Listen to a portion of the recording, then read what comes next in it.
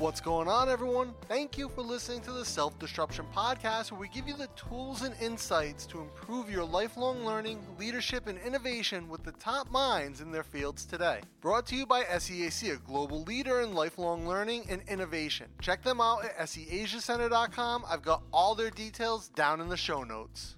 I'm your host, Dana Blue, and in this episode I sit down with Dave Cautery, the director of Blanchard New Zealand. Dave and I discuss the type of leadership that Blanchard specializes in, which is self-leadership, and his work with the New Zealand military to implement this leadership style throughout its ranks. So sit back, relax, and let's get right into it. Now, one of the things that I found interesting about your backstory, you spent some time in the New Zealand Navy. I did. I would imagine a Navy for an island nation is quite important. It is, yeah. And that is where you first actually had the encounter with self-leadership. Absolutely. When I was a teenager, I did what many teenagers around the world did and ran away to sea. And so I went and joined the Navy. And initially, when I joined the Navy, the intention was to get aboard a ship and sail around the world. I decided after about 3 or 4 years I got my degree through the Navy and then went on to start my professional training. And after about a year and a half at sea, I decided that it really wasn't the right place for me. It wasn't the best fit. And I'd started a young family and I wanted to spend a bit more time at home. Yeah, when you're off at sea frequently, that can be a challenge. Yeah. So I went sideways in my career into training and development. Because your actual background, I believe I was looking on the screenshots of LinkedIn that Nong Fong sent me was you have a background in applied mathematics. Yeah, a long time ago. That was perhaps another life. It's my background's in engineering. Okay, yeah. And now I'm in media doing podcasts. It's funny where these things lead us. Yeah, but how'd you make that transition into training from being a sailor, kind of a mathematics background, into kind of training and family life? Well, it probably actually goes a little bit further back than that you may not be aware. There's not so much on LinkedIn about it. But throughout my entire life, I've been involved with judo, and I started teaching judo at a fairly young age. Okay. So that's judoka myself. Oh, okay. There we go. So from about the age of 12 or 13, I was running junior classes. So I always had this passion for developing people. Mm-hmm. And as I went through my career and went to sea, it became more about me and less about developing other people and helping other people achieve their potential. Okay. And so that's where I decided that that's where my natural talents and my passion lay from quite an early age. That was where my passion for developing others came into it. And when I came ashore, they call it coming ashore, when you came ashore from a ship, and started getting involved in the training world, the New Zealand Navy put out a climate survey to find out what were some of the issues that the sailors were facing and the officers were facing. And surprisingly, this was a little bit before that, a year or two before that, the feedback we got, or the results of the survey, showed that there was concerns around leadership in the Navy. Wow. And yeah, well, that's what everyone said. And the senior leadership in the Navy said, "Hey, this is a military organisation. Leadership's supposed to be strong. What can we do?" So we set up a really robust process for exploring a range of different leadership providers. We set up a project that went, I think, about 18 months. And involved, as I said, a very robust process of interviews, discussions, a lot of discovery about what people could offer and how they could offer it. And we settled on Blanchard and SL2 as the core model for the Royal New Zealand Navy. And from that, we decided to roll out self-leadership for every new recruit, and every person in the Navy was exposed to self-leadership, and every person leading others was exposed to situational team leadership, and then everyone who led a team, which pretty much was everyone in the Navy, was exposed to situational team leadership. So initially I was delivering a lot of self-leadership to the new recruits, and they were getting self-leadership at about week 3. And I don't know if anything you know about the Navy. You can imagine when you're coming off the street and get your hair shaved off, get given a uniform. Yeah. It's about week 3 when they go, oh my goodness, what have I done? Yeah, I was in the Army in the U.S. Oh, Not there quite we the go. Yeah. I wish I had joined the Navy. I could maybe would have been a better experience, but I do recall that boot camp, the basic training time when you're in the military, and it is like you don't even have time to think the first couple of weeks, with what they're doing. Yeah, so exactly. I can imagine week 3, you're like, you suddenly get time to think, and you panic because I don't know if you know much about the SL2 model and the development stages. It's when people come into the Navy, they're a D1, they're an enthusiastic beginner, they're on a high. Hopefully. Well, most of the time, unless their parents sent them in, but most of the time they wanted to be there. They're excited. They didn't need a lot of support. They just needed to know what to, who to salute, how to iron the uniform, how to clean a shower, all those important things, how to march. Here's one of the interesting things with that. And I agree. When you first come in, you are that enthusiastic beginner, and there's a lot of skills you need to learn, basic skills, but skills to get you ready to be a sailor or a soldier. I can understand situational leadership, situational team leadership being a great fit, but I think a lot of the listeners might struggle with understanding how a very strong hierarchical system like a military might fit with self-leadership. So can we talk about that a bit? Sure. One of the premises of self-leadership, and I guess one of the assumptions people make in the military is that it is about command and control.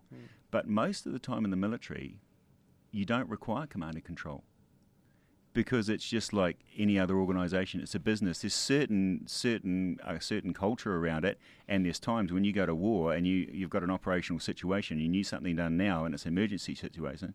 Then like as is encouraged in the SL2 model, that's a time when you get very directive. In an emergency, if someone needs to do something quickly, if it's a high-stakes game, then you get more directive.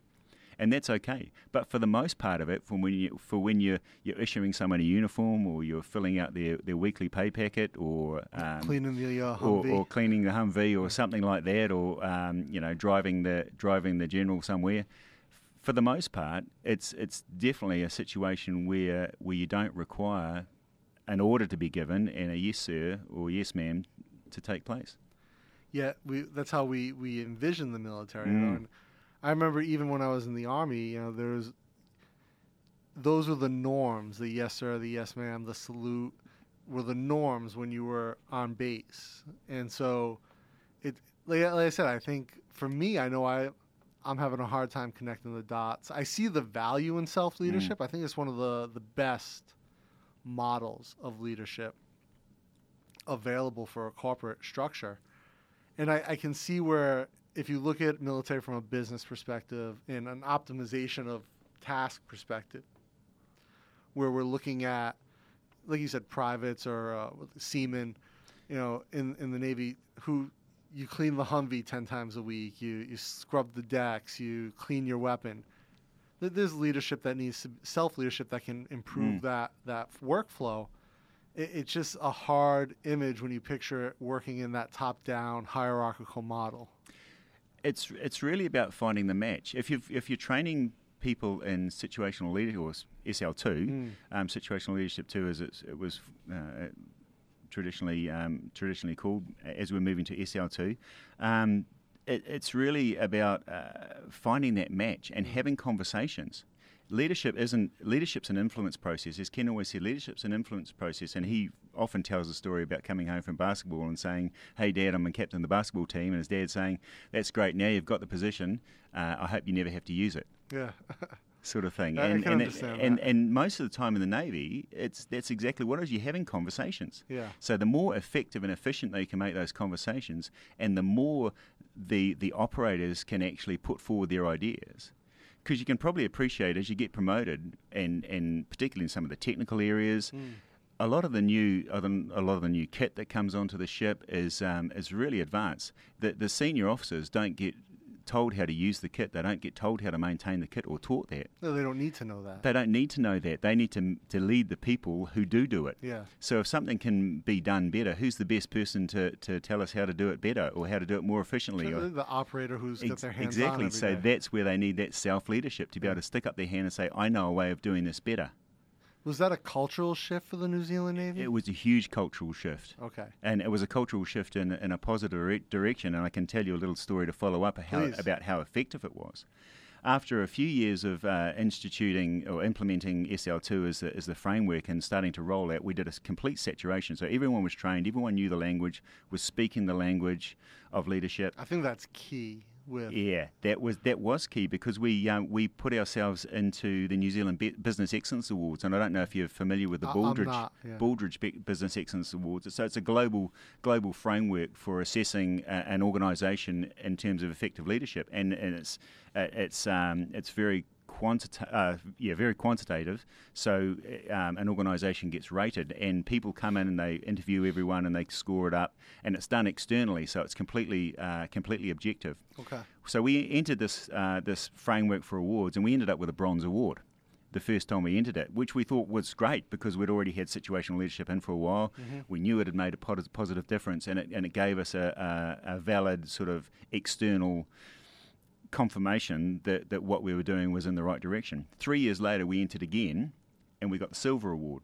And then 3 years after that, I think it was in 2011, we ended up getting a gold business excellence award. Nice. And it's a Navy. It's not a business. It's a Navy. Yeah. But it just goes to show the Navy is a business because it's in the business of protecting the country or national defense. The national defense, yeah. So essentially, it is a business, and leadership is across all the functions, and that shows you the effectiveness of the SL2 model and self-leadership. Because it didn't matter whether someone was in accounts or logistics or operations or firing the guns or whatever.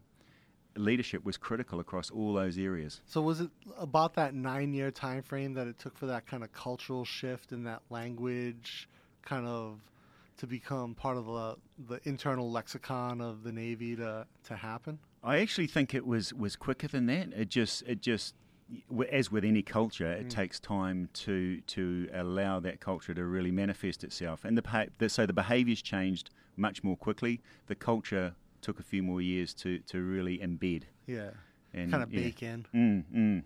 Yeah. Now, have they continued with that program since? We continued it on till just after I left the Navy. There was a change in approach from the Navy itself. We tried to become more a three services, one defence force. Okay. So a lot of that was shared services. So what happened is they redesigned a lot of the leadership training.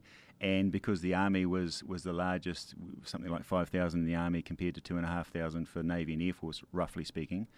Total people. Total people. Yeah, it's not big. It's not a big organised, not a big army. So we in the U.S. I lived on an army base that was bigger than your entire armed forces by like 100 times. Well, I think you've got aircraft carrier which will carry twice the personnel of our entire Navy. Yeah, we do. Yeah. So but it's about quality, not quantity. Yeah. Banner. It's about quality.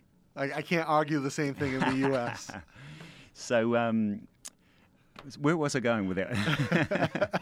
Are you talking about the three services, one defense force? Yeah. So we went 3 services, 1 defence force, and to their credit, the Army do have a lot of strong leadership capability, and there's a lot of specific learning. So they decided to dominate that area and say, look, we'll cover that. And Navy was kind of kicking and screaming into that corner, but said, yeah, okay, let's go with that. So it's fine. And the good thing is now is I still bump into colleagues who talk the leadership language. Yeah. So it's in the culture now. The fact that it may or may not be being actually taught specifically is kind of irrelevant because it's going to take a long time to get it out of the culture. Now it's part of the language. Yeah, it's like what you said, like maybe 3 years, 4 years for it to bake in, and it might take 2-3 generations for it to actually come out. Yeah, it could well be the case.